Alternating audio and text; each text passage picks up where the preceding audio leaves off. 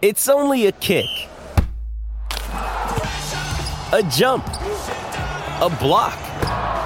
It's only a serve. It's only a tackle, a run. It's only for the fans. After all, it's only pressure. You got this. Adidas.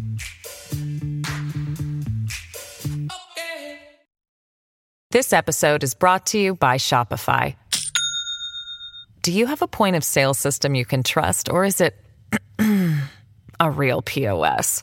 You need Shopify for retail. From accepting payments to managing inventory, Shopify POS has everything you need to sell in person. Go to shopify.com/system, all lowercase, to take your retail business to the next level today. That's shopify.com/system. Does Monday at the office feel like a storm? Not with Microsoft Copilot. That feeling when Copilot gets everyone up to speed instantly? It's sunny again. When Copilot simplifies complex data so your teams can act, that sun's shining on a beach. And when Copilot uncovers hidden insights, you're on that beach with your people, and you find buried treasure. That's Microsoft Copilot. Learn more at Microsoft.com/AI for all.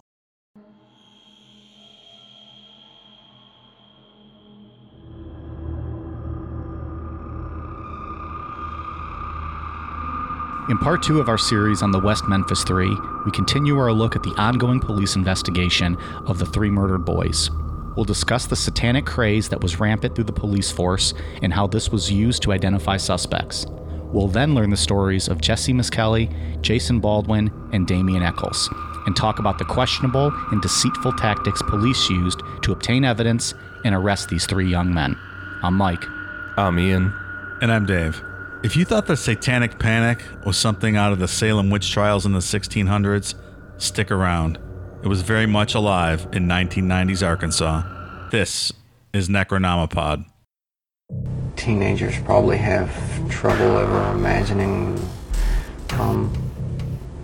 anything but immortality for themselves. They seem to believe that they're indestructible. I mean, I was the same way. I guess all teenagers are. They believe that, I guess, nothing could ever happen to them. But when you wake up one morning and realize that you're on death row, and you're waiting there day after day for them to set you an execution date, it's a pretty hard reality check. Ian, I got some trivia for you. All right. What professional wrestler, former 2-time WWE champion, is from West Memphis, Arkansas? 2-time champ. 2-time champ. Why? Because is there someone in your mind who was a 1-time champ? No, I was just trying to think of. He's like, well, he was a 1-time champ, and he was a 3-time champ, but I can't think of a 2-time champ. 2-time champion. I got nothing. Psycho Sid. Really? Mm-hmm. I want to give a shout out to our friend of the show, Boar, independent wrestler, who is a fan of the show, who we communicate with a lot on the social medias. But he reminded me that Sid is from West Memphis, Arkansas, and we didn't mention it in part 1. And so I made a note to mention it in part 2. But yeah. It's really a big gap in the outline, if you asked me last week. I was wondering why the story wasn't clicking for me. Like, I was just like, I don't know, this is just whatever. Like, it's just a sad story. Kids were murdered. Sid was the missing link. Sure. So is that the guy that slaps his gum, right? No. That's Mr. Perfect. Sorry. God damn it, Dave. Sid kind of looks like Mr. Perfect, though, right? I mean, he's got curly blonde hair. Yeah. I mean, he's 6'9". I don't think Mr. Perfect, right. Kurt Hennig, is that big. My fault, sorry. Son of a bitch. Have you learned nothing on this show? Jesus. Is this how frustrated you guys get with me with trivia when I don't know anything on the bonus shows? I wouldn't have guessed that based off the champ. I wouldn't have thought Sid was only champ twice. But yeah, only twice. I knew he was from Arkansas. I did not realize it was actually West Memphis, but thanks to the Boar, he cleared it up. The question is, did he murder these 3 kids on a weekend trip home in 1993? He's too busy stabbing Arn Anderson with scissors in a hotel. That's a true Playing story. softball, right? Wasn't that what he did when he didn't feel like wrestling? He would just say he was sick and go play softball and shit. So Sid was legitimately a huge softball player, avid player of softball, and they said that, mysteriously in the spring and summer he would come down with these injuries, and then come back in the fall after softball season. So can you imagine, like, you're pitching and you see this fucking 6'9" jacked up juice dude come to the plate? Like, how is he not hitting a home run? In softball, all they do is hit bombs. That's it. Like, it's just, you might as well fucking forfeit. And if you just hit him with the ball or tag him out, he's gonna fucking power bomb your ass. I'm not trying to get fucking power bombed on home plate. Who wants that? Not even a little bit. No, he'll give you the big boot, knock you out cold. Like, he's rushing home from third. The catcher's got the ball. Sid just lifts up his big boot. The mask goes flying off the catcher. Laid out cold. Sid just stands up. Who's the man? Mike is 100% more excited to talk about Sid than this actual story tonight. So, Bor, thanks a lot, pal. Thanks a lot. I'm a little excited about it. I mean, I don't want to talk about 3 kids getting, brutally murdered. That's not fun. I can talk about power bombs all day. What's the Instagram, the Wrestle Botch? What's the Sid thing that they do? Like Sid, like Mike slips, like Mike slips with Sid or Sid. Yeah, but they have like a specific day dedicated to him. Sundays, isn't it? Isn't it Sid Sundays or something like that? Yeah, they do Supercell Sundays and then Sid Sundays. They post twice on Sunday. He was awesome. He had a lot of charisma, but he slipped up on the microphone quite a bit, and it was pretty funny. WrestleBotch, if you're a somewhat wrestling fan out there, follow WrestleBotch on Instagram, and it's just, the comedy side of wrestling where people like fucking up moves or messing up, promos and saying weird shit. The best is where they have like sexual innuendo ones. Like, I'm going to take your ass and I'm going to take it like it's never been taken before. And it's just like, oh, that didn't go well. Did you see that one the other day where they were in like a 7-Eleven or something? No. And they set up a table off of right out, and he threw him off of the counter. And then there's also stupid jackasses doing stuff like that. Backyard stuff. Yeah, who give wrestling fans like me a bad name, I think you give yourself a bad name. Nope, I didn't do that jackass shit. I'm not getting powerbombed through a flaming table by an untrained amateur. If I'm getting powerbombed through a flaming table, it's by a trained professional, like Psycho Sid. We should also note, I think last week, Dave, you mentioned that you're in your studio here. You got a kegerator. Yeah, it's quite delightful. We had to keep taking breaks to fill up. We made a little enhancement for this week. What do we got? Mike now has a cord long enough to allow him to move with his headphones over and refill the kegerator during the show. So no lapses going on tonight. No pauses. Because we are that much of alcoholics that not a single second of this show can go by with a dry cup. And now it won't have to. So if, for all the Mike haters out there, I'm going to be going quiet a lot as I go to fill up Dave and I's pint glasses. So it's going to be me across the room. I'll still be listening in, but I'll be filling up. You might hear me shout or something. I don't know. We'll see. Speaking of Mike haters, I think we have a special guest that wants to say a few words before we get started tonight. Uh-oh. Mike, I saw on the socials that you said West Memphis was an AK. I just want to tell you that's Alaska, you dumb motherfucker. It's not Arkansas. Arkansas is AR. AR, not AK. Thank you, Mr. President. I didn't know you were a hater of mine, but it's good to know. He just wanted to pop in and he's going back to his cubby hole raise now. that issue. Yeah. He'll be back and we cover another issue that involves him. It was corrected. It was a typo. I didn't proofread. Typing fast. I saw some fans were roasting you, so I thought I'd... Really? I didn't see that. I saw one person correct us. Unless they were maybe on Facebook. Unless they make an error or a typo themselves one day.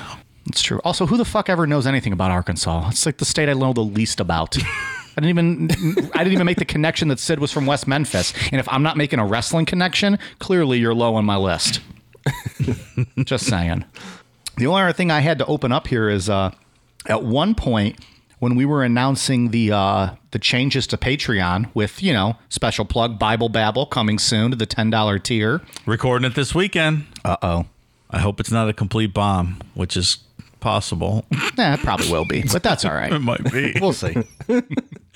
We had one person message us and say that they would pay extra money just to hear me say pontificate in a deep, low voice.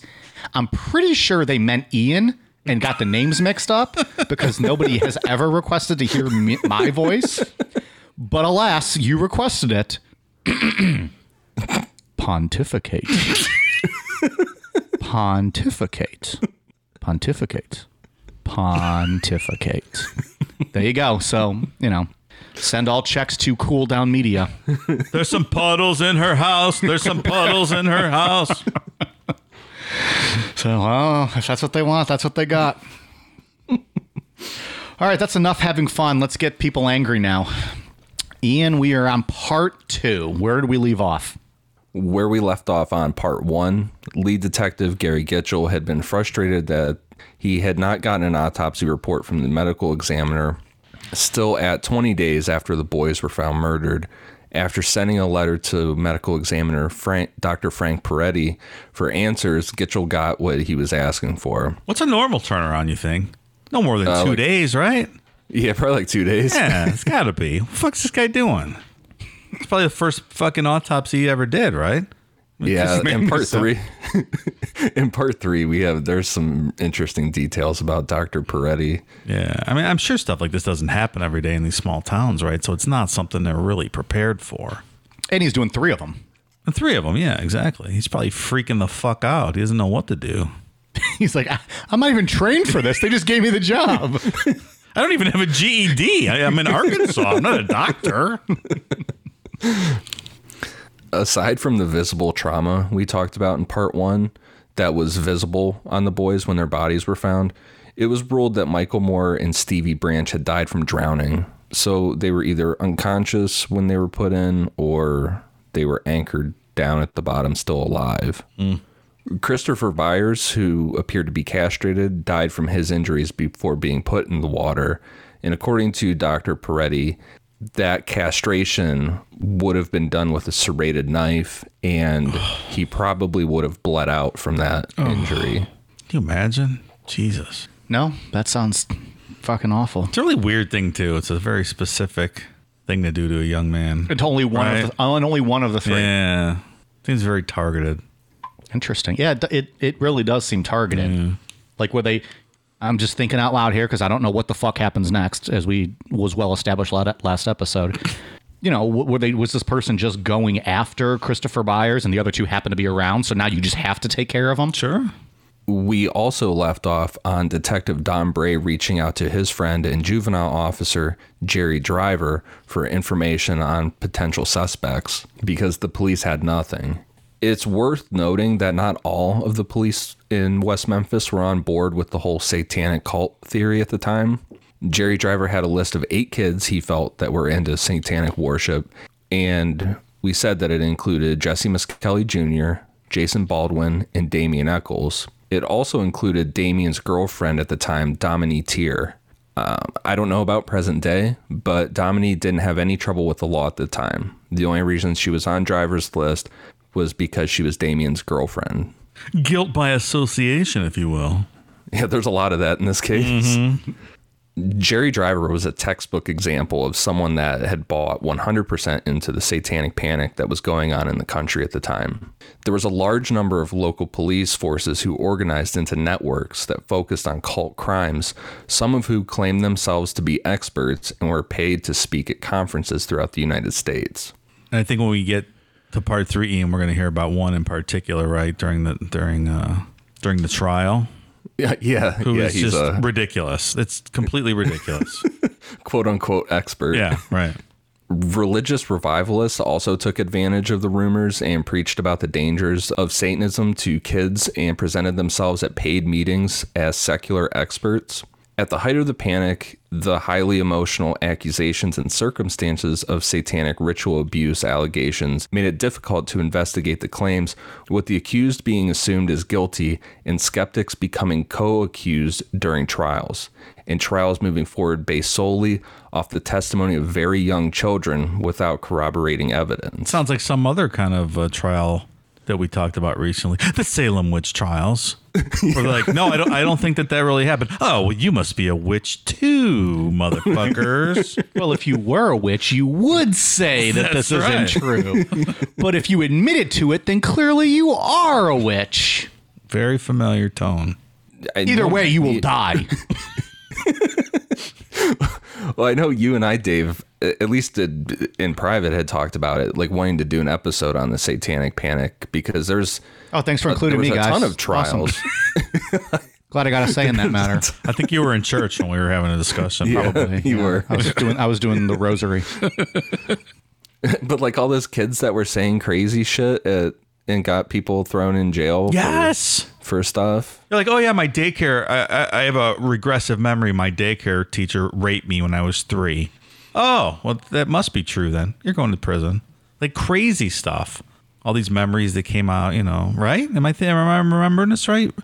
Yeah, and they were all like hypnosis. It came out 15 years later, and then the psychiatrist talked him into all these faked memories and whatnot.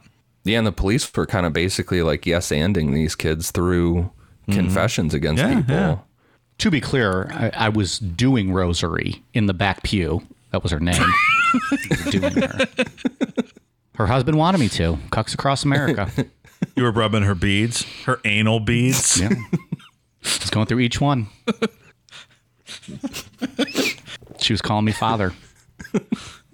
Hail Mary, full of Mike.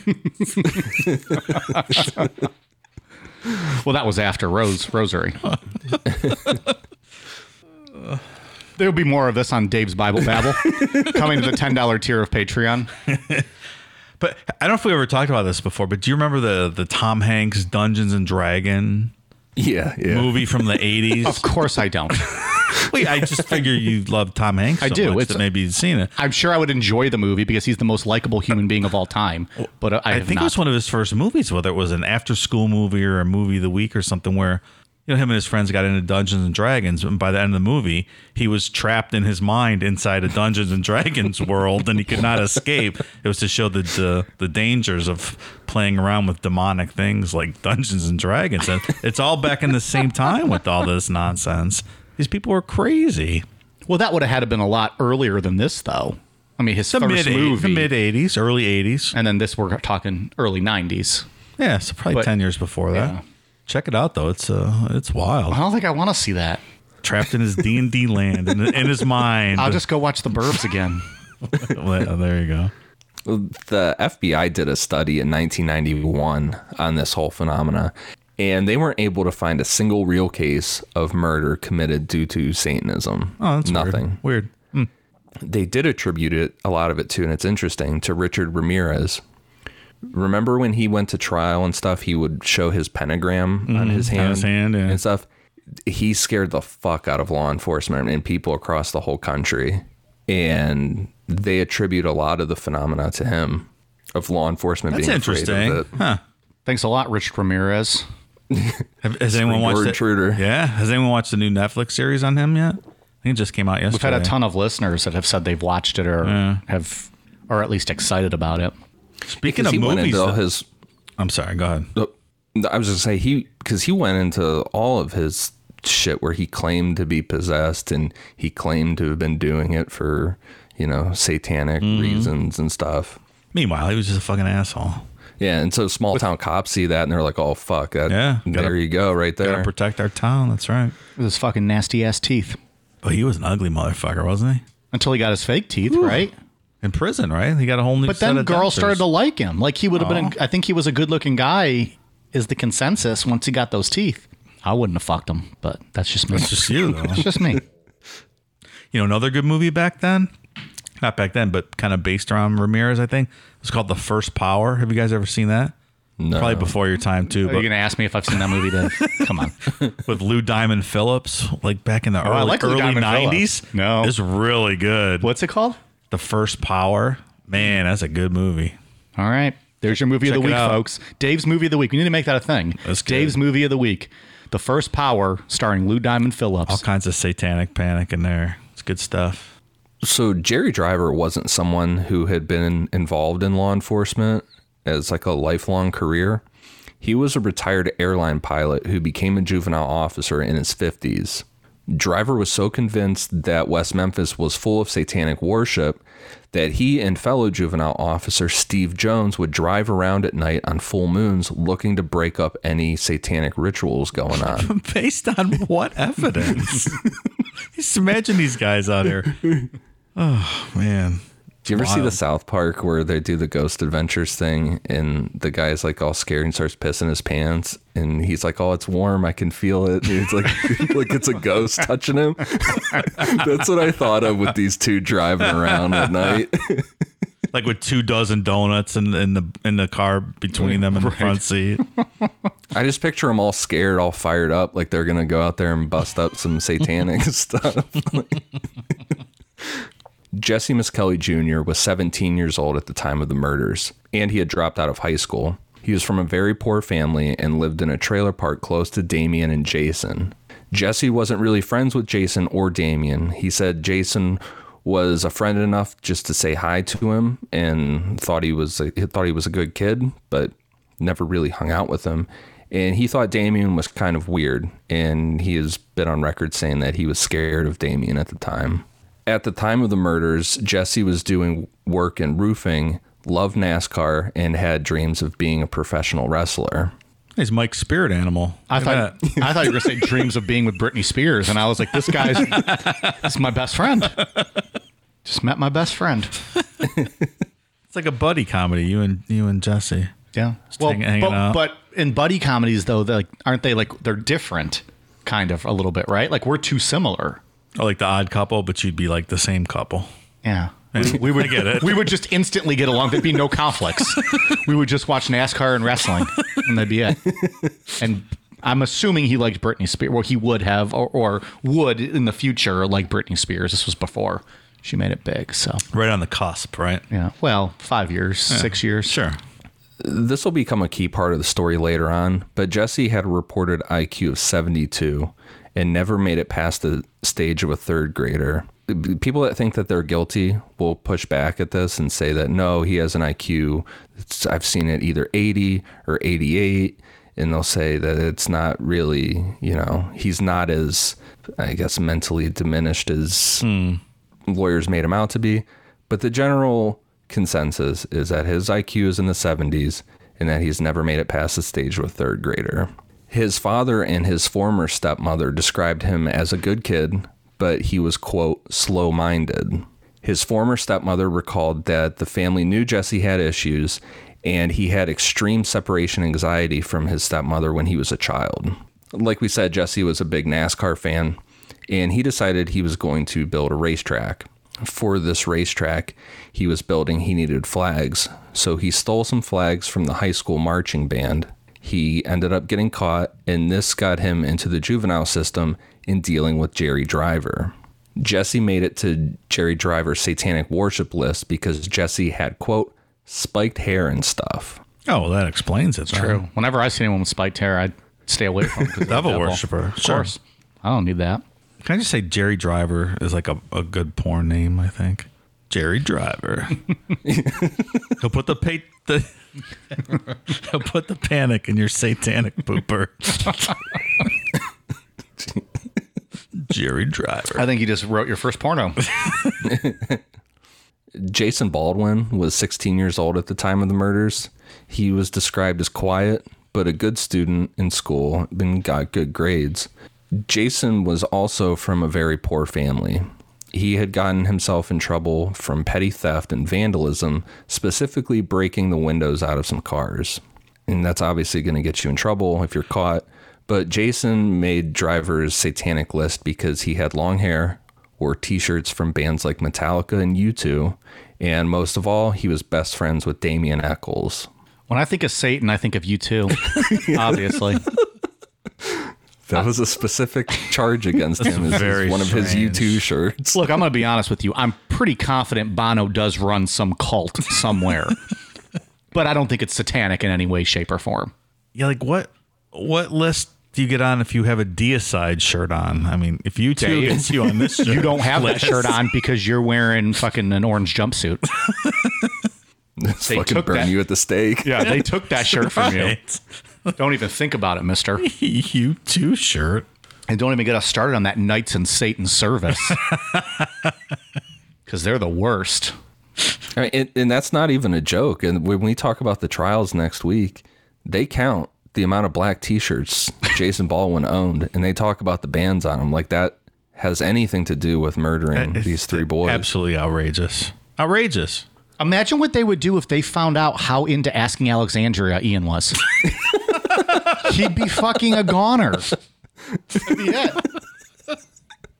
Just saying. I mean, are you shot on sight with your Cannibal Corpse shirt on? I mean, no questions asked. You two things. It's open fire. Me. It's open fire. You too. You better be listening to the Carpenters and the Carpenters only. Maybe some Sonny and Cher, but even some of that gets a little risque, a little devilish. Yeah. And I wish I would have set this up in the outline earlier on, but we said both of these, Jesse and Jason, lived in trailer parks, and Damien, we're gonna get to, he lives in the same one as well. Like when we're talking poverty in this area, the county that the three of them lived in is still to this day one of the 10 most impoverished counties in the whole United States of America. This is a very, very impoverished area, and the type of area where the system like this will just chew people up and spit them out. Yeah. In my opinion. And if you do end up watching that documentary, you get a really good, visual feel for that kind of poverty. And not to bang on trailer parks or anything like that, because I've been in, absolutely beautiful trailers, but yeah, there's some extreme poverty going on here. Yeah, I mean, I don't know if I say it later in the outline or not, but Damien the trailer that he lived in was a 2-bedroom trailer with 5 people living in it. Yeah.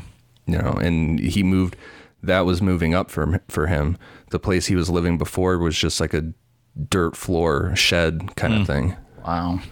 Damien Eccles was 18 at the time of the murders, and he would become the focus on this whole investigation. He was also the only one of the 3 that would have anything considered serious on his record.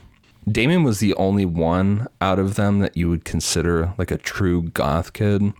He wore all black all the time, which in part was because a girl told him that he looked cute in black. And in true goth kid fashion, he was a huge smartass to any authority figures.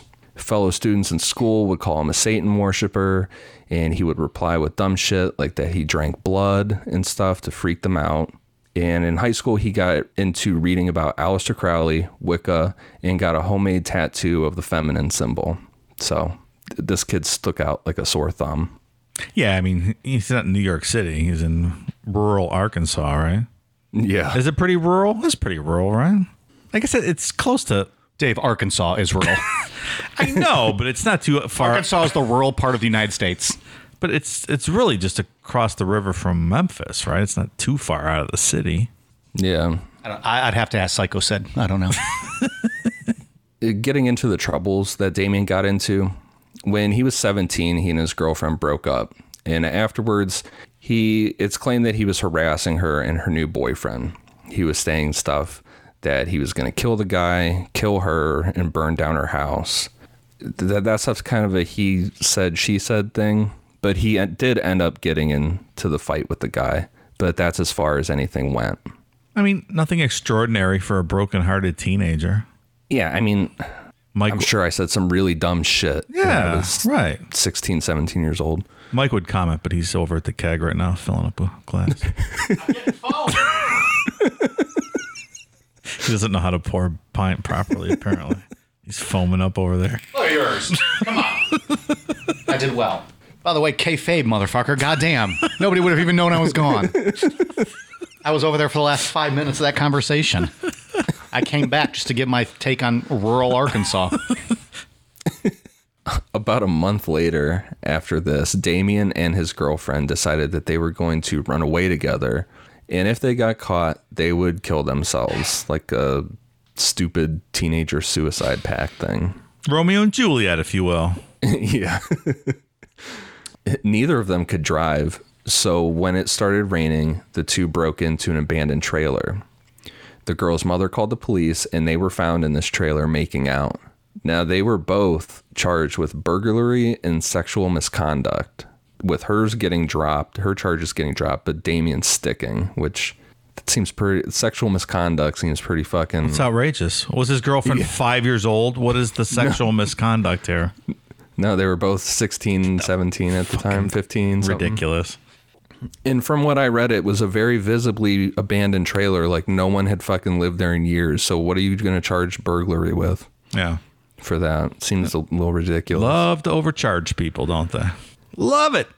After Damien was arrested, this is when Jerry Driver entered his life.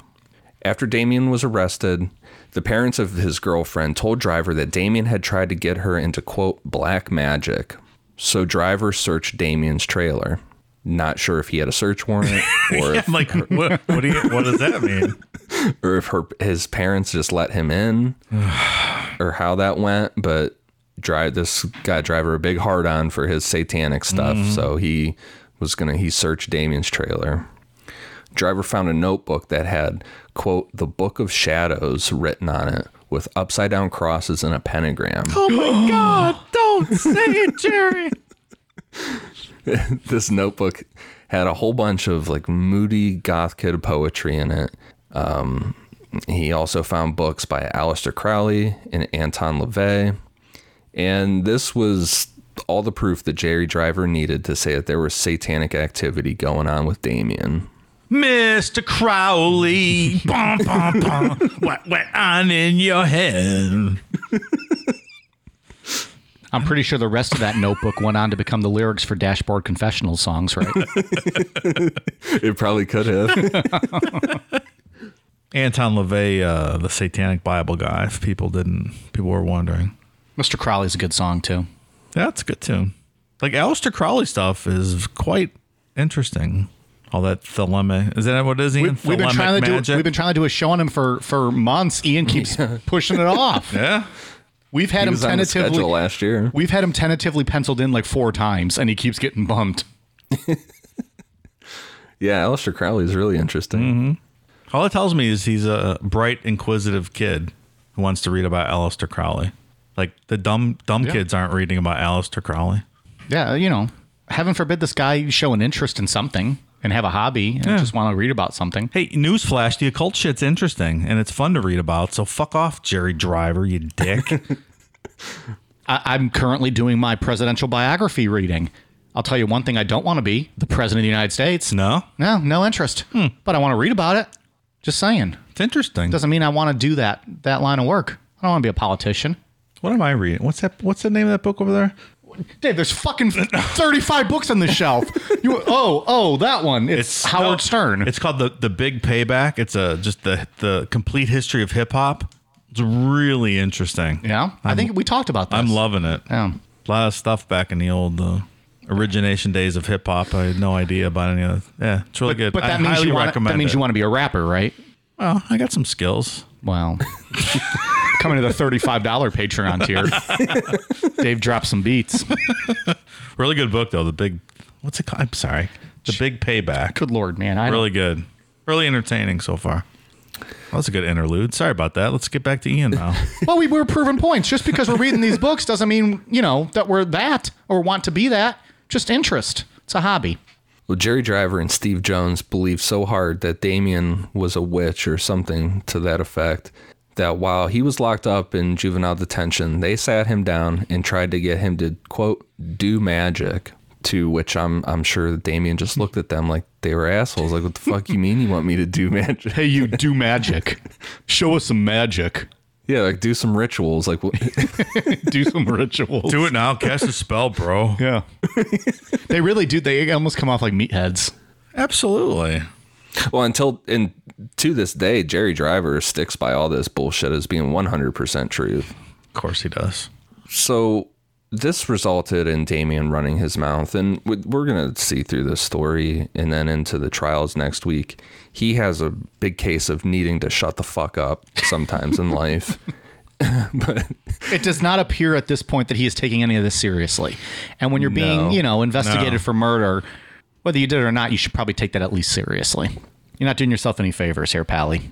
He fully admits that in one of the books that he's written, that he knows, now looking back on things, that he did himself no favors. Wow, spoiler alert. He's still alive, I guess, writing books. For all I know, he got executed because of this. I'm just kidding. I did know that much. Well, you know what? He's also a dumb kid, too, and kids are allowed to be dumb kids without, I don't disagree. And he doesn't have anyone there to slap him straight and say, hey, motherfucker. Right. Exactly. But 18 years old still, you're being investigated for brutal murders. Come on. I guess, but you also grow up being told in this country that, justice is blind and you're not going to get convicted of a crime that you didn't commit. So when they come to you with nonsense, you view it as a joke. And you're like, yeah. Based on where these guys are talking about. Grown up, though, I don't think they were taught anything. I mean, it just seems like they were failed in so many ways. Sure. But yeah, I mean, I'm not blaming him by any means, but, he just didn't do himself any favors with this, not at all. With this attitude. So Damien started telling people in juvenile detention that he was going to have a baby with his girlfriend so they could sacrifice it to Satan. See, come on, man. Well, yeah, it's fun to fuck with people, and that's really funny. I like that. But dude, this is oh. And Jerry Driver's like, what? Yep. He took that dead fucking serious. At this point, I could be his attorney because I could at least know to say here, hey, man, shut the fuck up. Yeah. Don't say that. He's roasting Jerry, and Jerry's taking the whole thing as literal. By the way, that'll be $1,000. Shut the fuck up. Because attorneys steal from you. Oh, sure. So with this information, Jerry Driver personally drove Damien to a psychiatric hospital in Little Rock. And there, Damien was diagnosed as being depressed, which, I mean, would make sense. He's stuck in juvenile detention with this fucking idiot trying to prove that he's a witch.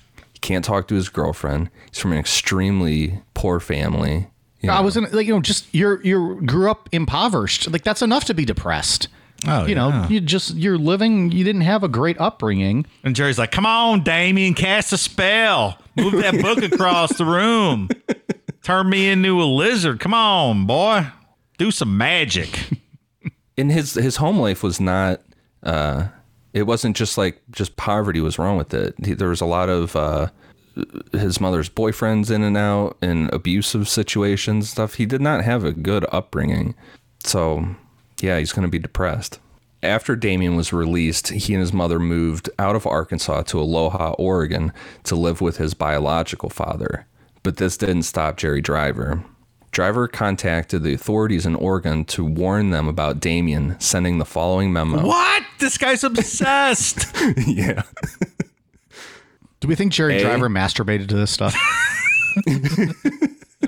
I mean, he had to have some kind of release. Actually, yes, I believe that now that you mention it. Like looking at pictures of Bono and U2. Like he hate jerked off. Is that a thing? Like, I know there's hate fucking. Is there hate jerking off? Yeah, probably. I'm going to get you, Satan.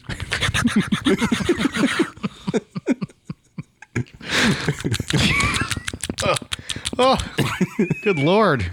I see you, Bono. I'm going to throw up.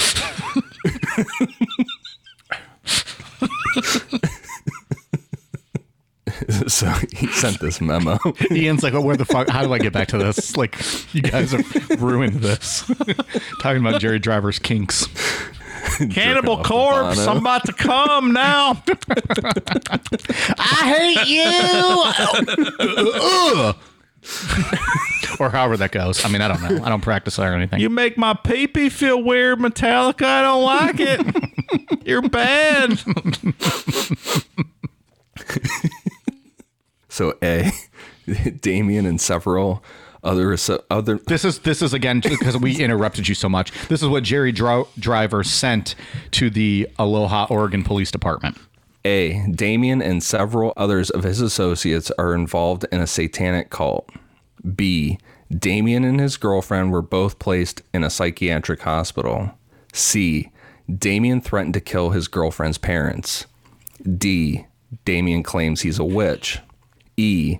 Damien and his girlfriend were planning to have a child so they could offer it as a sacrifice to Satan. F. The authorities in Arkansas suspect that Damien's parents are involved in the satanic belief system. This guy's out of control, this fucking Jerry Driver, man. Well, yeah. The authorities in Oregon did not take this serious at all. And they just Good left for him them. alone. They're like, look at this kook. They're like, look what we got from Arkansas in the mail. Eventually, the authorities in Oregon would have to get involved with Damien because he threatened to kill himself and hurt his parents. And for this, he was hospitalized. Also, during this time, he briefly called his girlfriend back in Arkansas, which technically broke his probation. When he was released from the hospital in Oregon, Damien was kicked out of his parents' house, kind of like a, we're not dealing with your shit anymore. And he was sent on a bus back to Arkansas. When he got back to West Memphis, Jerry Driver was waiting at the bus station and arrested Damien. With the biggest hard-on he's ever had in his life. Thunderous erection bulging through his pants. I got you now, boy. See you on the Greyhound rolling into town. My penis is ready. No blue chew needed. No more Slayer for you, Damien. Satan was pumping that blood straight to that penis. So yeah, Jerry Driver was just waiting for him and arrested Damien on the spot for breaking his probation and put him back into juvenile detention. Oh my God, this guy. Why did his parents send him back to Arkansas? Like when they kicked him out, why didn't they just be like, get the fuck out, you're on your own? Like he had family back there. Oh, he did have people back there? Mm-hmm. Okay. Also, I wonder, how did Jerry Driver know he was coming back, like to the point where he was waiting for him? Do you think his parents tipped him off? So it's speculated, I don't know how he knew that the bus that he was on, but it's speculated that either the parents of that girl called Driver and told him that Damien had called, or Driver happened to be at the house when Damien called. I feel like his parents, you're knowingly sending him back into just a shitstorm. That's my point. Yeah. Like, I don't know. It didn't seem like they cared much to begin with. Yeah, anyway, so. That's not great. After Damien was released, Jerry Driver continued his bullshit, but he wasn't the only one. Like we said earlier, Jason Baldwin had gotten in trouble for breaking the windows out of some cars, and he was assigned Steve Jones as a probation officer. Jones would tell Jason all the time that they knew him and Damien were looking to start a satanic cult, and this lasted well after Jason's probation ended. Like, he would just run into him in town and start giving him shit, saying that he knew that they were up to some satanic shit and just harassing they were going to kid. start a cult. Yeah. Some of the police department listened to Jerry Driver and Steve Jones right off the bat, and Damien was questioned pretty quick after the boys' bodies were found, but no notes or recordings of this questioning were taken down. Oh, that's weird. Police don't do that. In between this and the next meeting, Steve Jones went to the trailer park to ask Damien why he hadn't seen him around, to which Damien said something to the effect of, like, I'm not on probation anymore, so why would I be around the police, the juvenile detention area? He should have been like, oh, ask your mom if I've been around. That's what I would have said if I was him. His shit-talking game's weak. And plus, Jerry Driver's trying to give me fucking handies every time I'm in there, so I'm trying to stay away from there. He loves me. He's obsessed with me. During this meeting, Jones started talking about some confidential details of the murders that he was only told by the medical examiner. Jones had told Damien that the medical examiner thought he had found urine in the boys' stomachs. So he's out on his own here trying to make a break in the case, kind of planting these stories to see if he can get them to talk further. That's what, these two are out there. Yeah. There's a section of the police department that is actually trying to solve this case. And then there's this other section that's running with this whole satanic bullshit. These bozos have dreams of glory. They're going to be the heroes of this whole thing. Right. Crack the case. 2 days after that meeting, police stopped by Jason Baldwin's trailer, and Damien was there, which wasn't really a surprise because they were best friends and they did everything together. The police, without their parents' permission and with no lawyer present, questioned Jason and Damien at length in the front yard of Jason's trailer. Not even in a police setting, like just in the front yard of the trailer. And Damien didn't take it serious at all and started running his mouth to the police. I think this is a good opportunity to remind people that when your kids are young, tell them to never talk to the police without you in their presence. Ever. Period. No matter what the situation is, do not talk to the police without your parents in the room. You have one day.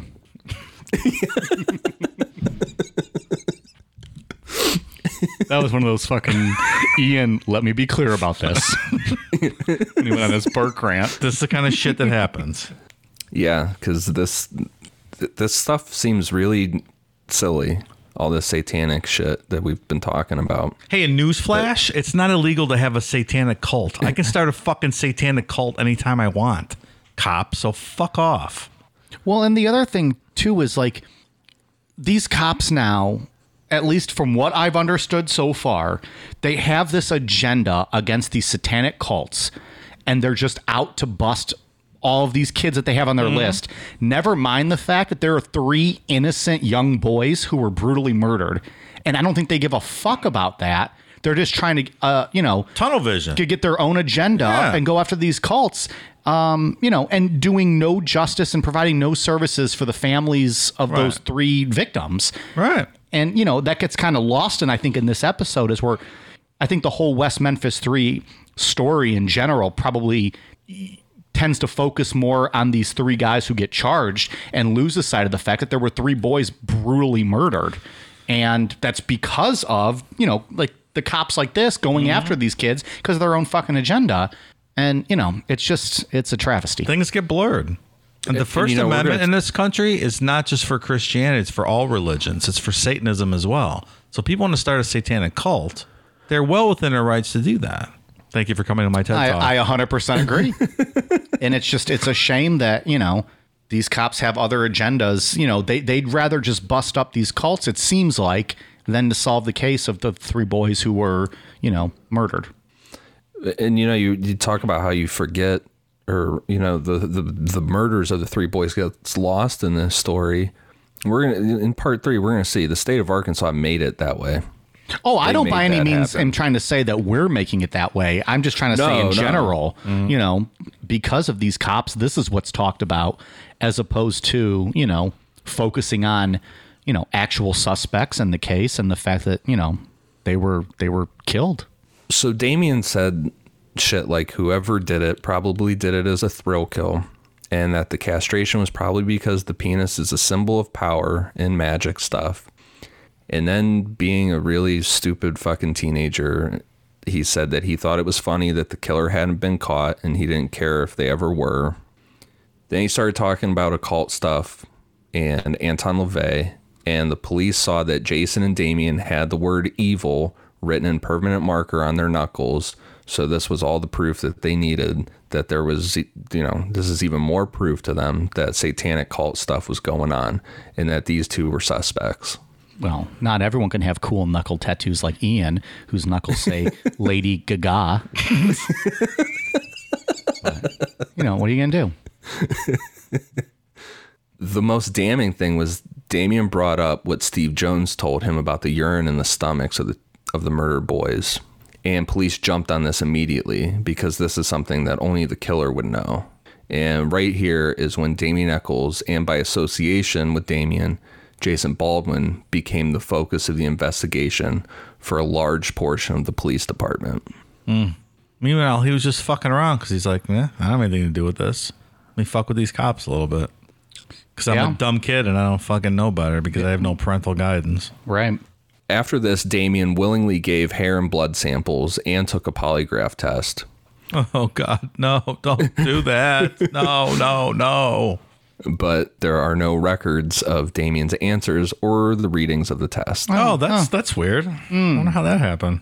They didn't fit the agenda, perhaps. The only thing there is a 1-page report from Bill Durham, who conducted the test, saying Damien was being deceptive. In addition to this, Durham did another polygraph on a woman named Narlene Hollinsworth, who said that she had seen Damien and his girlfriend Dominique walking around about 10:30 the night that the boys were murdered, covered in mud. But again, there's no records of this other than a 1-page report where Durham says that Narlene was telling the truth. Thanks, Bill. Are polygraph reports like this, are they the same kind of thing where, like as radar detection guns, where the officers have to go get certified on how to use them like every year or two? I don't know. So that I don't know makes about sense, them. Right? Because I remember that you could use that as a defense for speeding tickets. You could question them when the last time the officer was certified on the radar gun, and if it was not current, then they're like, "Yep, ticket's invalid, thrown out." I wonder if the polygraph's the same kind of deal. Or if they have to be certified at all. Like, are they even qualified to read the machine? But polygraphs you can't use in court anyways, right? So not anymore. You're right? just throwing out evidence, I guess, or documentation. Okay, so here I got it. Here I got the answer. While it's not necessary, you have the option of becoming a member of the American Polygraph Association once you graduate from polygraph school. I'm taking night classes have to go currently. to a school to learn how to do it. I just get the feeling there's varying levels of expertise as far as how polygraph machines work. Like I suspect there's people at the FBI who maybe they're more accurate for when they're reading the results versus some guy in Arkansas who maybe this is the third time he's used it. Or it's like hypnosis and it's just a made up thing, Dave. We're going to talk about a guy next week that worked on the Watergate stuff.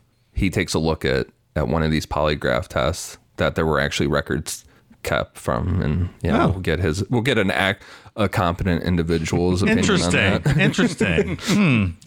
I had no idea, but that sounds about right. In part one, we talked about a woman named Vicki Hutchinson who was questioned by Detective Don Bray for a $200 credit card fraud. After Damien and by association Jason came into focus, Bray called her back in. He asked her if she seen or knew about any satanic stuff going on. She said she had never seen it, but she had heard some kids that lived in her trailer park might be into it. With the approval of Don Bray, Vicki said she would, quote, play detective to see what she could find out. Yeah, that sounds like professional work. What the fuck, man? Yeah. Sounds legit. Oh, boy. Hey, it's Kaylee Cuoco for Priceline. Ready to go to your happy place for a happy price? Well, why didn't you say so? Just download the Priceline app right now and save up to 60% on hotels. So whether it's Cousin Kevin's Kazoo Concert in Kansas City, go Kevin, or Becky's Bachelorette Bash in Bermuda, you never have to miss a trip ever again. So download the Priceline app today. Your savings are waiting. Go to your happy place for a happy price. Go to your happy price, Priceline. We'll be right back. It's up for debate as to how and why Vicki got Jesse Miskelly involved, but the most reported way is that Don Bray had shown her Jerry Driver's list of possible satanic kids, and she saw Jesse's name on it. Jesse was the only person that she knew on that list because Jesse would sometimes babysit her kids. Vicki asked Jesse if he knew Jason and Damien. He said kind of. Like he knew them, but not enough to hang out with them or anything. Vicki went back to Don Bray, and now Jerry Driver was involved, and she told them what she had found out from Jesse. They told her to get Jesse to bring Damien to her trailer. Based on that, Vicki wanted to hook up with Damien. Jesse had no idea about Vicki's real intentions, so he agreed to set her up with Damien. Her plan was that once she was alone with Damien, she would seduce him by talking and not get physical. Physical. Then what? I wanna get physical. Let's get into... Well, that's really a good plan because it's way better to get seduced by a woman's talk and listen to her talk all night than like getting laid or something like that. So it's a really good plan. There's nothing sexier to me than a woman that just talks all the time. Like nonstop for hours and hours and hours. I literally just jerk off to women monologues. And you just cuddle at the end of the night because she, that's... It's a perfect night. Yeah, it's great. You can watch Friends then. That's where I draw the line. I will not sit through Friends. Ugh. Sex in the City then. I've never seen. I can't say. I can't speak to that. Although I used to have a big crush on, not Sarah Jessica Parker, the chick who's in Big Trouble in Little China. Who? Kim Cattrall? Kim Cattrall. I had a crush on her for a while. She's in Sex and the City, right? Yeah. Yeah. Do you remember Porky's? Did you guys ever see Porky's? I know of it. She was in Porky's too. I just watched that the other day. It was on Amazon. And? I love Porky's. It's so great. I was like, was it good? Did she look hot in it? Ian, you know who Kim Cattrall is? I do not. Oh, of course. You have to Google that one. Are there 3 ladies on that show? 4. 4. Oh. Well, that doesn't work for F, Marry, Kill then. It's true. Okay. Okay, we'll see you guys next week. So once she seduced him, according to her plan, once she seduced him by talking, Damien would then bring her into the local satanic cult. Jerry Driver also gave Vicky a list of books on occult topics that she could get from the local library to sound like she knew what she was talking about. He also suggested that she put them out around her trailer so that Damien felt comfortable. Like he walks in and sees these books. Like, oh, okay. Like, that's weird. They all have the West Memphis Library sticker on them. I didn't even think of that. They were just checked out yesterday. They got like that little like gloss on them that all library books have to protect the covers. Is she doing like a cult small talk? Like, yeah, I really love that one spell. It's super. It'd be like me trying to hit on a chick that was like really into true crime. I'm like, yeah, like that one guy jumped out of a plane with like money. That was really cool. PD Copper, man, love him. That one guy who like ate all of his victims, and you know he might have been gay. And did you know he died in prison? He was killed. Wow. I think his name was Jeffrey Dahmer. You guys can you want to fuck? She's like, no, but let me read you my PhD thesis. Sorry. There you go. Word was escaping me.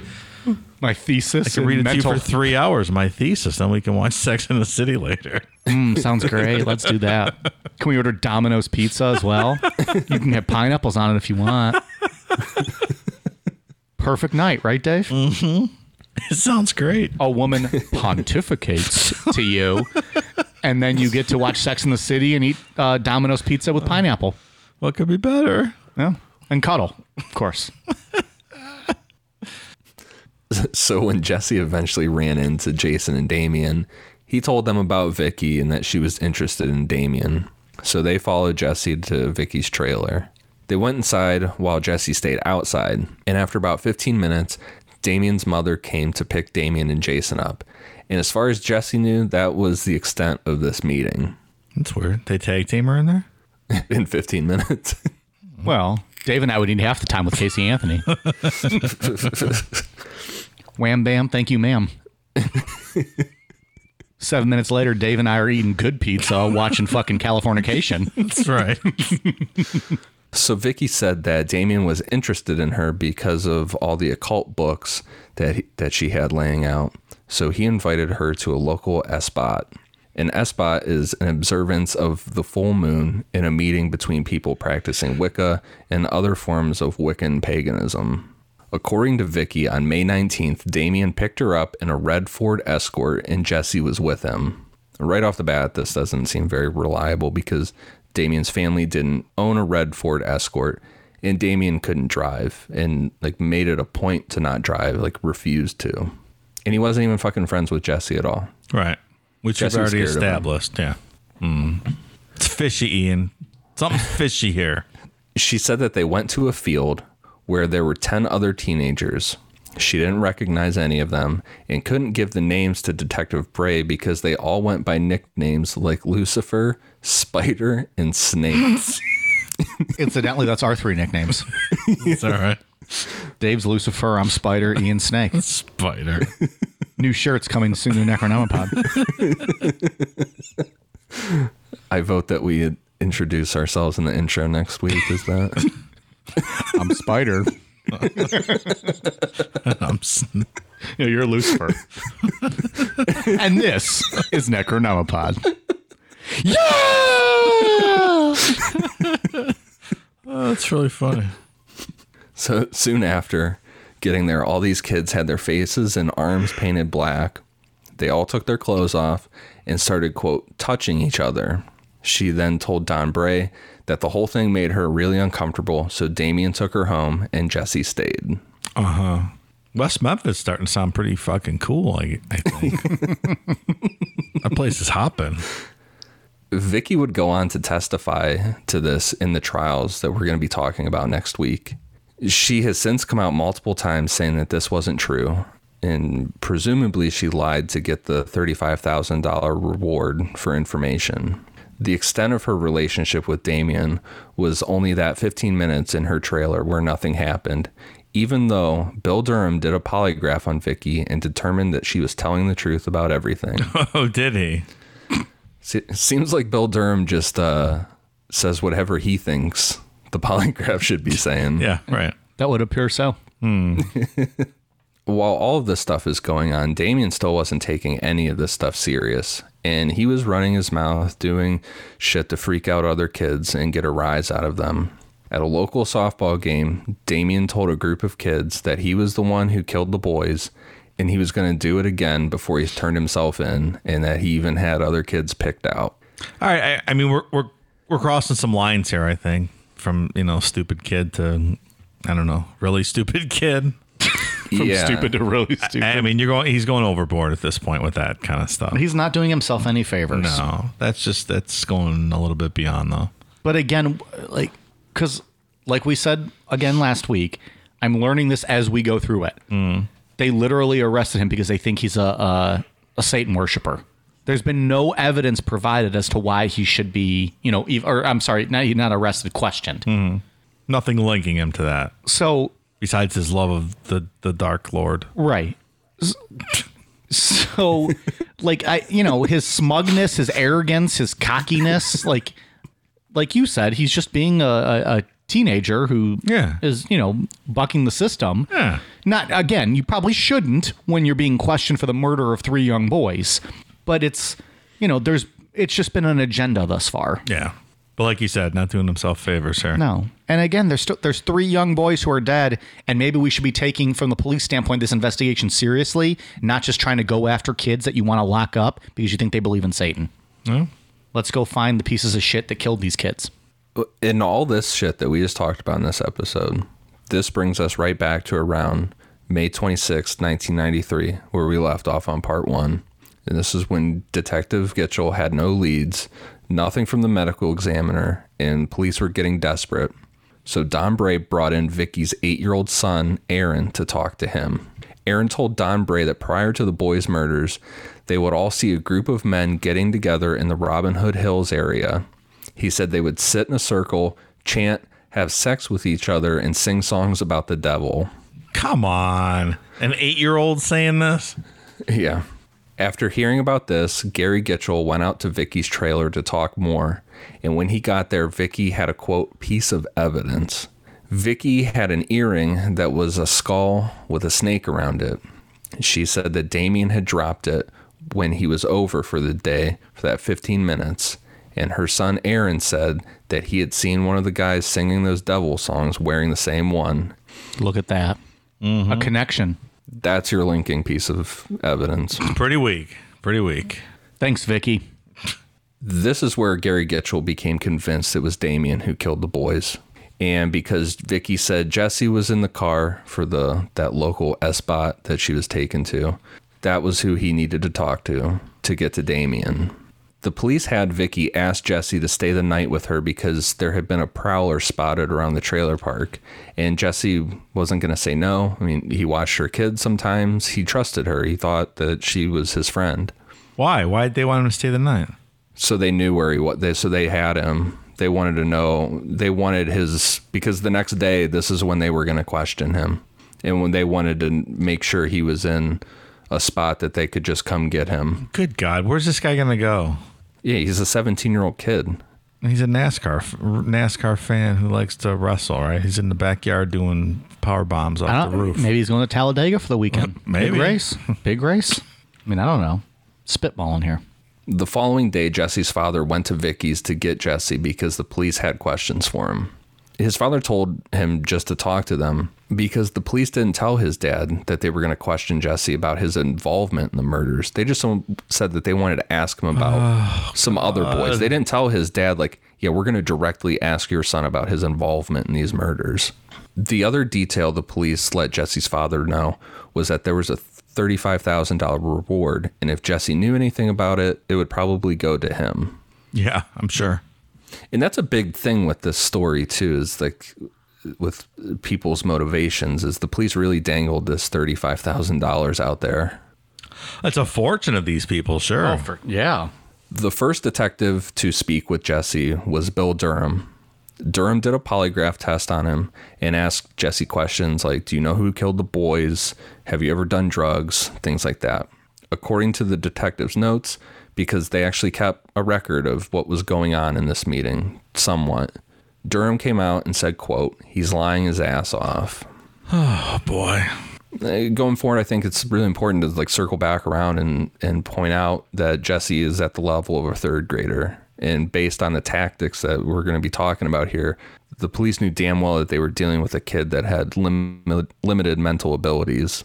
So isn't this like whatever that series was that everyone went crazy about on Netflix? Making a Murder. Yeah. It's exactly the same. So there was, they like kind of manipulated a kid who was, you know, had a lower IQ and lower functioning. Keep him in there all day long. And like all he was concerned with was like getting out of jail to like watch WrestleMania. Yeah, he wanted to get home and watch wrestling. Yeah.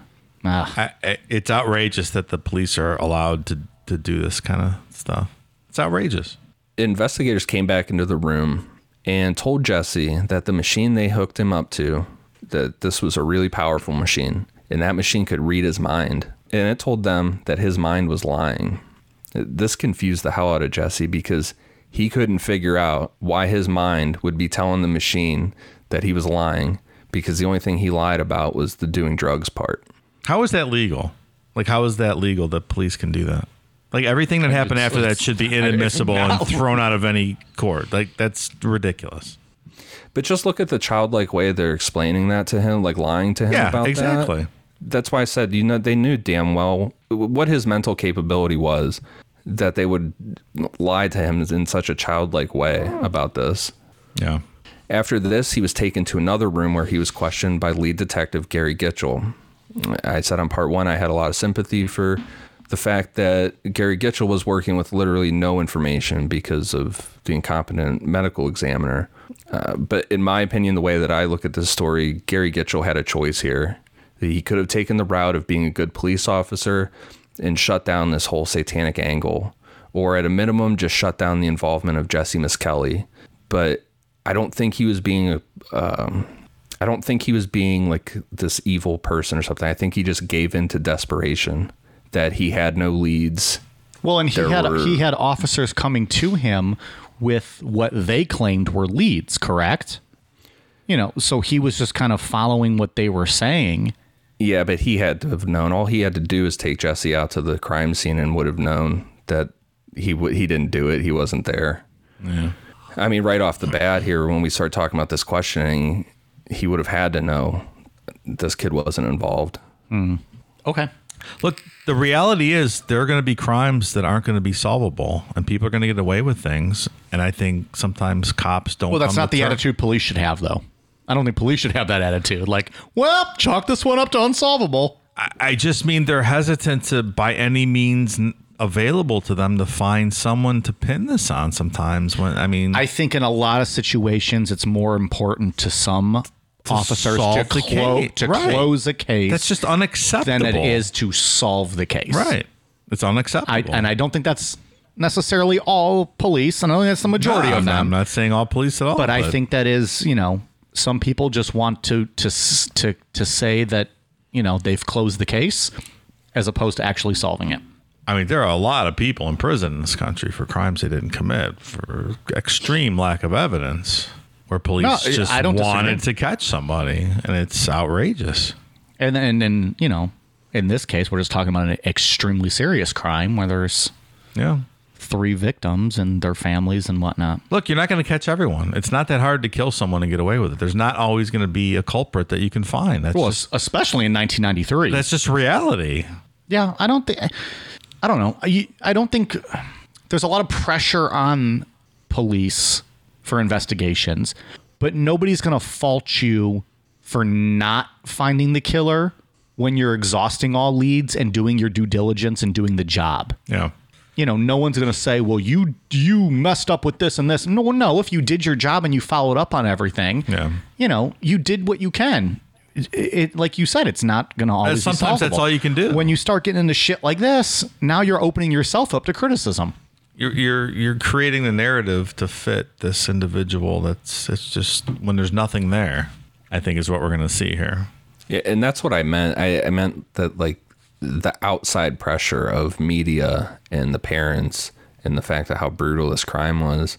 In my opinion, it seems like he just gave in to all these ridiculous leads because he didn't have anything else. Yeah. And so all that pressure. Yeah, no, I get it. It's just unacceptable, though. Yeah, no, yeah, I'm not saying it's acceptable at all. It's ridiculous, but... Whiskey, beer, tequila, more beer, more vodka, more whiskey, and more beer. And more beer. Okay.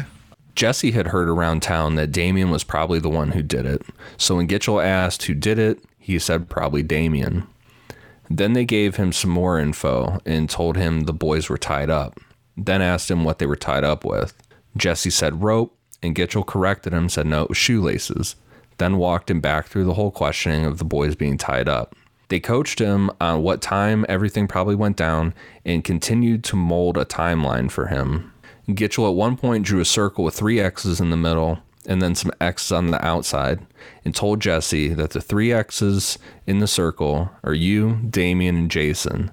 The X's on the outside is law enforcement. Right now you're on the side of Damien and Jason, but if you want to do the right thing and you want to go home, you need to be on the side of law enforcement. This is like Meet the Parents with the Circle of Trust.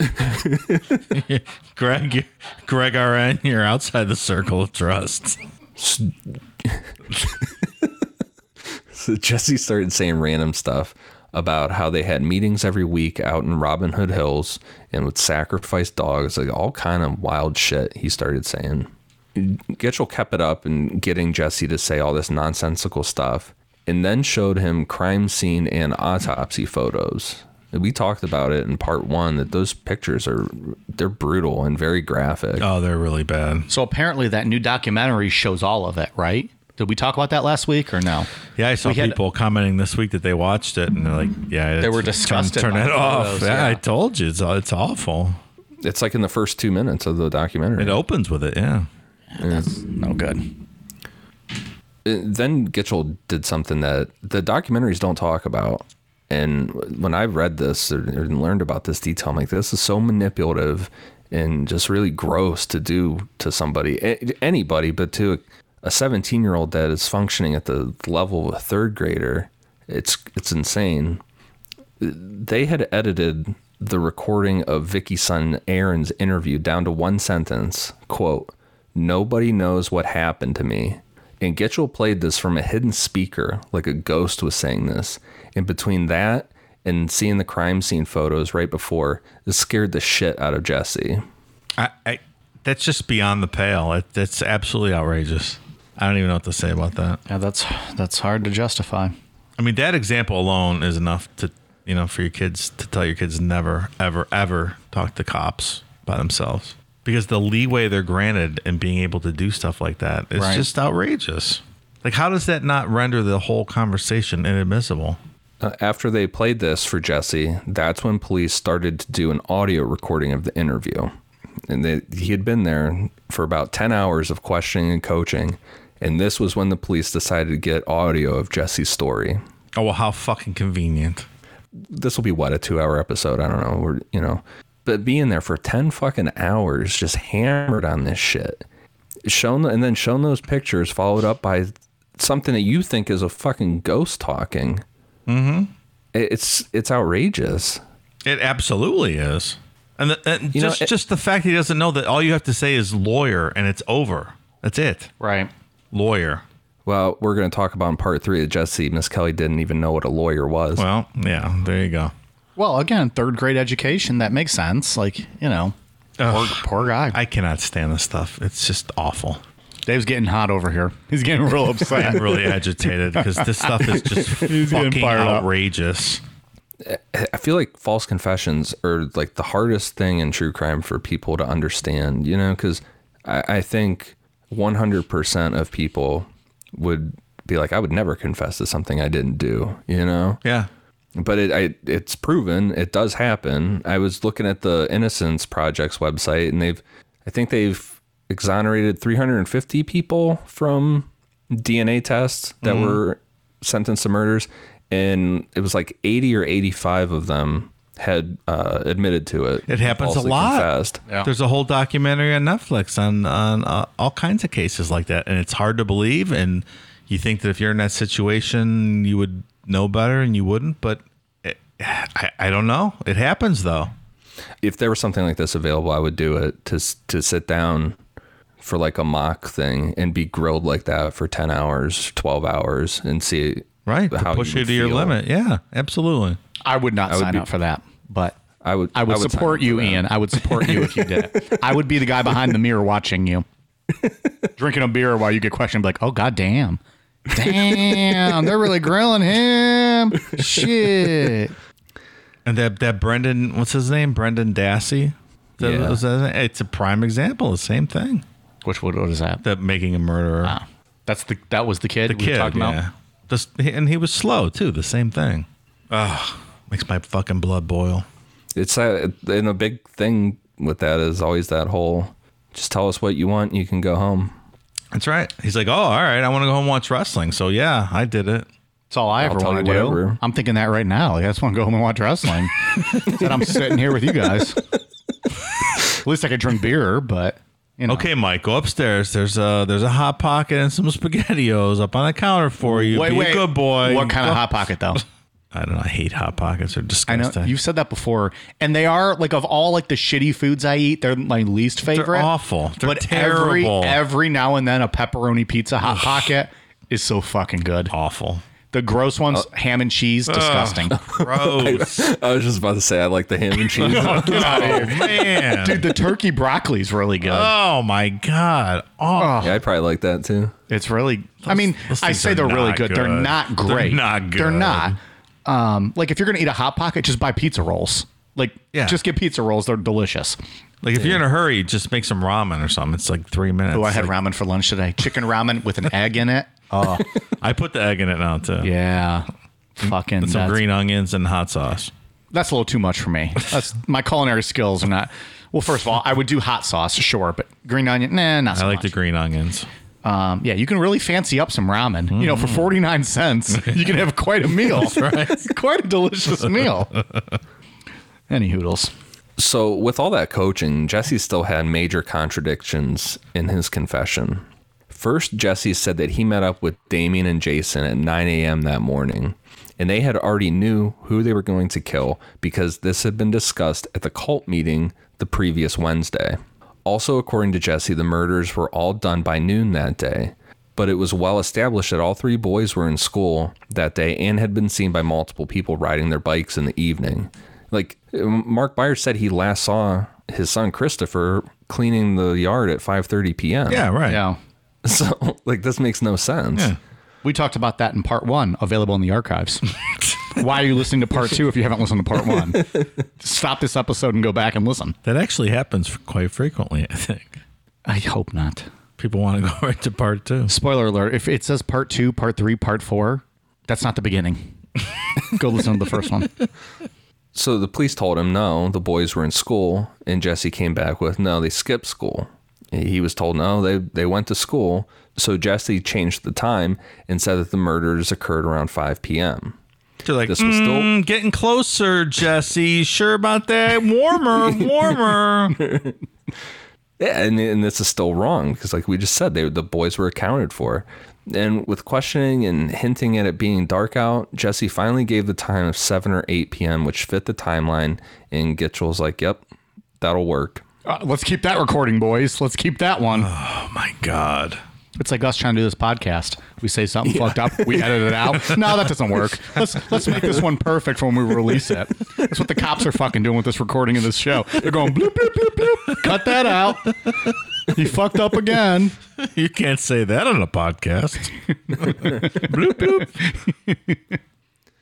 Jesse also said that Damien choked one of the boys to death with a stick, but none of the boys had injuries that would line up with that happening. Even though Jesse had been told multiple times that the boys were tied with shoelaces, he kept getting that wrong and kept saying brown rope. He also only ever mentioned that the boys' hands were tied, but like we said in part 1, they were tied with this weird modified hog tie that was right wrist to right ankle, left wrist to left ankle. Jesse then went on to say that while Damien and Jason were beating two of the boys, Michael Moore ran away.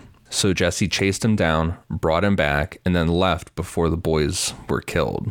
And this is what really fucks him here, because now he went from seeing a murder to assisting in one. Yeah.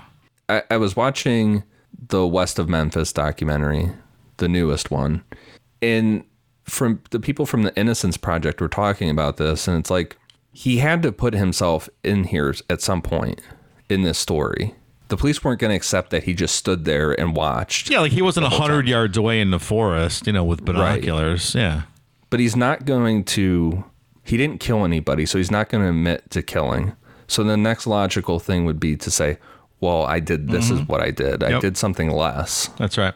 I didn't really get involved, but yeah, the kid ran away, so I grabbed him, but I didn't really do anything. Right. I just brought him back. So with this confession, Jesse was charged with 1 count of first-degree murder for bringing Michael Moore back to the situation, and 2 counts of second-degree murder for Stevie Branch and Christopher Byers.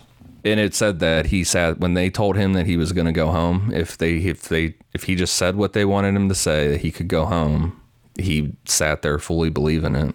Yeah, and was like waiting to go home. And then all of a sudden, nope, you're not going to see the outside world from that day for another 19 years. Wow, spoiler alert. Goddamn. Oh, fuck, sorry. I'm just kidding. I mean, I'm not. I didn't know that, but still. It's okay. Because now I want to know what happens in 19 years. I can't wait to tune in next week. Dun, dun, dun. Yeah! Next week, woo! He's fired up, Ian. This guy's ready to go. That night at 9:06 p.m., police got an arrest warrant for Damien and Jason based on Jesse's confession and went to arrest them on first-degree murder charges that same night at Damien's trailer while the two of them were hanging out watching Leprechaun. They're like, we don't even know this fucking guy. What are you talking about? Oh, man, it's so bad. Plus Leprechaun, that's fun. It's a good Jennifer movie. Aniston. Yeah. Early Jennifer Aniston, right? Real early, yeah. That was like one of her first movies, right? It's gotta be. That was way back. And yeah, Dave, you brought up tunnel vision. This is complete tunnel vision on the part of the police, just listening to Jerry Driver. Early on in the investigation, police briefly regarded 2 West Memphis teenagers as possible suspects, Chris Morgan and Brian Holland. Both had drug offense histories and had abruptly left for Oceanside, California, 4 days after the bodies of the boys were discovered. Morgan was presumed to be at least casually familiar with all 3 boys, having previously driven an ice cream truck around their neighborhood. So these 2 got arrested in Oceanside on May 17, 1993. Morgan and Holland both took polygraph tests administered by the California police. Examiners reported that both of their charts indicated deception when they denied involvement in the murders. During questioning, Morgan claimed a long history of drug and alcohol use, along with blackouts and memory loss, and he claimed that he, quote, might have killed the boys, but quickly recanted on this part of the statement. Oh, well, shit. Have Bill Durham do their polygraph. Then they'll be like, oh, yeah, they're telling the truth. Them are good boys. Yeah. Right. Those are good boys. They don't know nothing about all any of this. California police sent blood and urine samples from Morgan and Holland to the West Memphis Police Department, but the West Memphis police never tested it or investigated Morgan or Holland as suspects following their arrest in California, presumably because by this time the wheels were already in motion to focus on Damien and Jason. Again, there's 3 young boys murdered, but hey, let's focus on our agenda. That's right. We already know who did it. On June 7th, 1993, Jesse, Damien, and Jason were all appointed their public defenders, and that is where we will pick up on part 3. In part 3, we will get into the trials, the documentaries, Mark Byers, the aftermath of the trials, and some additional suspects. So join us next week for a 7.5-hour episode. Yeah, Dave doesn't believe I can get it done in one more part. I believe this is going to be a 4-parter. There's no way we're doing this in 3 parts. Not possible. Dave and I are off air. We're going to take side bets on what day of the week Ian messages us and goes, hey, so this is going to be 4 parts. There is 0 chances of 3-parter. Just my opinion. I could be wrong. We'll see what happens. He makes no promises. So I'm guessing next week we'll probably start to hear from tons of corroborating eyewitnesses and lots of physical evidence taken from the scene and all kinds of stuff like that, right? Linking everyone to the crime. Yeah, that's right, Dave. Okay, I was checking. We'll be back next week with all kinds of facts. That occult expert from the first documentary. Yeah, that guy, something else. That's like calling me a true crime expert. Yeah, because I do pretty good because I do this actually, show drunk, and I'm like, well, obviously because of the semantics involved with this case and the way that the proceedings of the murders happened, that it was obviously this guy who did it because that's what Ian told me. Wait till you hear this guy. Wait till you hear about this guy. Can't wait. If that's not a reason to tune in next week, folks, I don't know what else would be. He's another one that to this day still is 100% behind his bullshit that he said. Yep. It's sad. It's a sad story all around. Yeah. Whiskey, beer, tequila, more beer, more vodka, more whiskey, and more beer. After party. I just wanted to wrap up with filling up another beer. So, I mean, come on. I do want it known that we've filled up a lot more than every time we played that clip. Wow. We just didn't want to annoy people. Sure. But we will. It's only funny a couple times. We will play that clip every single week at least because Stone Cold Steve Austin's the greatest professional wrestler of all time. I won't have it any other way. I think we agree on that. Yeah. Well, I don't know what Ian thinks. Ian, what do you think? Greatest of all time. Sorry, for folks. What? I'm turning it back to wrestling. Greatest of all time for wrestling? Yes. Greatest professional wrestler of all time in your opinion. There's no right or wrong. It's your opinion. I think I really tripped him up here. I guess I'm going to say Shawn Michaels. Okay. A lot of people might say Shawn. If I was talking in-ring wrestling, though, like just straight up in-ring, I would say Mr. Perfect. Wow. Most people say Shawn Michaels is the greatest in-ring, but don't call him the greatest of all time. Maybe because he didn't draw as much as like the Hulk Hogans, the Stone Colds, the Rocks, the John Cenas. But I don't disagree. Kurt Hennig, Mr. Perfect, is phenomenal in the ring. Yeah, I was a huge mark for Shawn Michaels as a kid, still am. Yeah. So, okay. To me, he had the whole package, but I think, damn, what's the one match with the whole package outlined in which tights though? Those WrestleMania 14 ones. Tune into a bonus episode, Ian, and I'll break that down, Dave. That one match with Mr. Perfect and Bret Hart is which one? Which one? SummerSlam 1991 or King of the Ring 1993? No, the SummerSlam one. It was for the Intercontinental title. Yeah. That was a great match. It's a great match. It's one of my favorites of all time. You know what's so funny is someone posted on the Facebook, the Necro Palace Facebook group, and it was a picture of Rick Rude when he wrestled Jake the Snake, and he was wearing those tights that had Jake's wife's face on there. Like, how fucking much more heel can you get wearing your opponent's wife's face on your crotch? That's fucking awesome. And I commented on their post. I'm like, we watched that match together not that long ago. Like, the three of us were hanging out. Yeah, it was awesome. Nothing is more 80s professional wrestling than Ravishing Rick Rude versus Jake the Snake Roberts. There you go.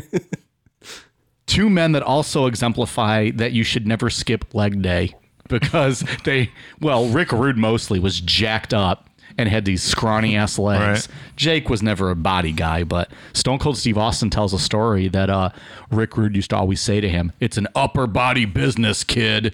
That's why he never worked out his legs. It's just all about your upper body. Anyways, goddamn, that was a tangent that people did not need to hear nor want to hear. No, probably not. Ian, you got anything else on part 2 of West Memphis 3? No, that's it. We'll see what happens for next week if there's going to be a 3 or 4. I like how he's giving up. He's like, nah, that's it. He fucking knows right now this is 4 parts. He's so full of shit. Well, and Dave, you know why he's doing it? Because now Casey Anthony gets pushed another week. Well, it's true. She might never get. We might never get to that show. It's an extra week I have to try to get her in studio, though. That's also true. Casey, I got a kegerator. You sure you don't want to come down here? We could party. Put on the Ohio State game. Yeah, that's right. Or a basketball game or something. Whatever they're she playing wants. something. Whatever she wants. It's a great studio down here with the kegerator case. It's up to her. You can be kegerator Casey. We do keg stands. Hey, Come party with Dave and I. We're swell guys. Why wouldn't you? We'll plug your private investigator business. Yeah. Apparently she's got that going. We'll fly you up from West Palm. Come on. All right, Dave, you got anything else for this episode? No. Showing the cops some more? Piss off our law enforcement listeners? No. Stating the obvious facts here. I'm going to go out on a limb, and I am 100% guaranteeing this is going to be a 4-part series. So that's what he's sticking with for his final answer. All right, we got a good, goddamn long list of Patreon shout-outs. Motherfucker. All right. Shout-outs to new patrons. Kaylee Johnson, Marissa Golden, Allison Thompson, Chelsea Morse, Sherry Art, Alex Banana, Tatiana Miller, Brittany Longmire, Bobby Marie, Jay Bailey 182, Lauren Voss, Kate Lockhart, Lauren McKeeman, Olivia, Bridget Curtin, Casey Ward, Navy Yeti 154, Shane Beck, Memento Mori, Dana, Kristen Marie, Emily Myers Angeline, Matthew Johnson, Julia Rivers, Amanda Caricato, Cray C, Kristen Irbies, Megan Lindell, Abby Further, The Narfwalls, Tim Chesson, Caitlin Fauch, Shekuski, Eric, Rebecca, Tracy Hinnison, Amanda Greenfield, Leslie Goslin, Chelsea Worth, Anthony Miller, Brandon Hightower, San Phillips, Shanice Moreland. Also, I have some makeups on some names here. Fatina Louvier. I guess I butchered that one last week. Hopefully I didn't butcher it this week. But anyways, apologies and thank you very much. Also, LJ from Calgary. A little fun fact about LJ. She messaged us and said that I was her celebrity crush, which tickled me a little bit. The fact that people, first of all, think we're celebrities, because clearly we're not. Well, it's absolutely ridiculous. Second, I was flattered that I was her crush. Third of all, I had to immediately break up with her because she was a Calgary Flames fan. And as we all know, we're an Edmonton Oilers podcast. Oh, are we? So, Okay. I couldn't hear her over our 5 Stanley Cups compared to their 1. Pitiful. Get on our level, LJ from Calgary. Please. And then also Nicole Margaret. Thank you very much. We appreciate all of your patronage. I hope I didn't run LJ off with that one. She's going to hate us now, but whatever. It's Calgary money, so it's worth less. A lot less. Yeah. If those of you that are interested in signing up, the $1 tier gets you a shout out. The $5 tier gets you 3 bonus shows a month plus access to the Discord. The $10 tier as of this month gets you 3 bonus shows a month. You get to vote on what one of those bonus shows is that we will cover. And you get access to Bible Babble with your pal Dave, which will be debuting in January of 2021. I hope it's good. It's not going to be, but whatever. It might not be. It might be the drizzling shits. We'll see. Did you mention the early release episodes, though? Oh, also at the $10 tier, you get the early release of our Sunday episodes. We try to get them out by Friday. Sometimes they're Saturday, but you at least get them 24 hours ahead of time, sometimes 2-3 days ahead of time. Absolutely. Sticker too. Are the stickers only at the $10 tier? Is that what it is? I can't remember what we do with the stickers. Yes, sir. $10 tier, you get a sticker as well. They're really cool, too. We also have stickers available for purchase at necronomapod.com, and our merch is T-shirts and clothing and all that at amazon.com/necronomapod. Can I help you out with one of those last patrons that you butchered their names? I was looking at the phonetic spelling. I believe it's Fatina Louvier.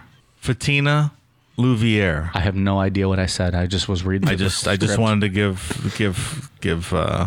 What did I say? Did I say Fatina? I just wanted to give her the respect she deserves. Fatina Louvier. Well, trying to help shout you out to Fatina Louvier. Yeah, I didn't want you to get static for mispronouncing it again. Hey, now that they have gotten about 15 shout outs, so even more congrats to them. See, folks, if you send us your name all fucked up, we might read it 19 times. Ian, what do you got? We might. For iTunes, I have one for "This name is not used." I think it just was. Serrated Grin, Automakers, Bianca GP, Oh Me So Funny. Oh, me so funny. Oh, so funny. Oh, me so funny. He laugh you long time. Well, I think Ian died.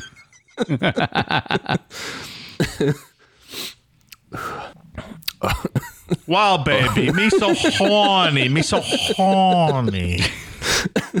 Goddamn, pal. You killed Ian. You broke him. Oh Me So Funny 0410. He's still going. And Sasha May. Thank you guys for the awesome reviews. I read that Sasha May review. That's quite delightful. I don't think I've ever read such a great review the whole time we've been doing the show. We get a good review? It was a good one? That was fantastic. All right. Well, thank you, Sasha May. Also, I want to give a quick plug. We mentioned him earlier on the show for giving the old Psycho Sid shout out, but our friend Boar can be followed on Twitter at Bora's War. If you're a wrestling fan, give him a follow. Check him out. He's got some good merch. He's a fantastic wrestler. Dave and I saw him at the what was it? I forget the name of the company we saw him at. I'll have to. That was one Ed did, right? Ed, our buddy Ed from Pod Van Dam was commentating. The guy's thighs are as big as me. I don't know what they're as big as, but they're pretty fucking big. He's a big dude, fantastic and fun to watch. And was a cool dude. Yeah, really cool. He was a big fan of the show. We chatted with him a little bit about the John Bonet series. He had his thoughts. I did not agree with him, but I was not going to challenge him at that point in time. But anyways, he's on Twitter at Bora's War. So shout out to Bora. Appreciate you listening. And hey, for the Psycho Sid reference, because I got to talk some wrestling tonight. There you go. Dave, you got anything for us? No, strangely enough, the bad reviews since I started Bad Review Corner have all dried up. I think people are trying to not get on the Bad Review Corner, but there's been no bad reviews. Interesting. I was going to say I have Luther Campbell just stuck in my head now after that. Oh, me so horny. Oh, so horny. I want to be hearing that in the back of my head all night now. You got Ian going now. He's not going to stop all night. 2 Live Crew, man. They were awesome. All right, we are on. I'll wait till Ian's done. Give him like a schoolgirl over there. We are on Twitter, Facebook, Instagram, YouTube at Necronomipod. Make sure to check out the YouTube page. For every episode we release, we usually get a celebrity endorsement beforehand. So make sure you check out our YouTube and, give us a like or a follow or however that works on YouTube. On the other socials at Necronomipod. We got merch available at Amazon.com/Necronomipod and stickers and koozies available at Necronomipod.com. I would like to say we're going to close the story up next week, but Dave and I are betting a lot of money that we're not. Maybe we'll be 4 weeks on West Memphis 3. There's zero chance of that. Who knows? We'll see what happens. Maybe we close it all up. Anyways, that's it. Good show, fellas. Bye. You guys ready for a cool down beer? Cheers. Oh, me so horny. Oh, so horny.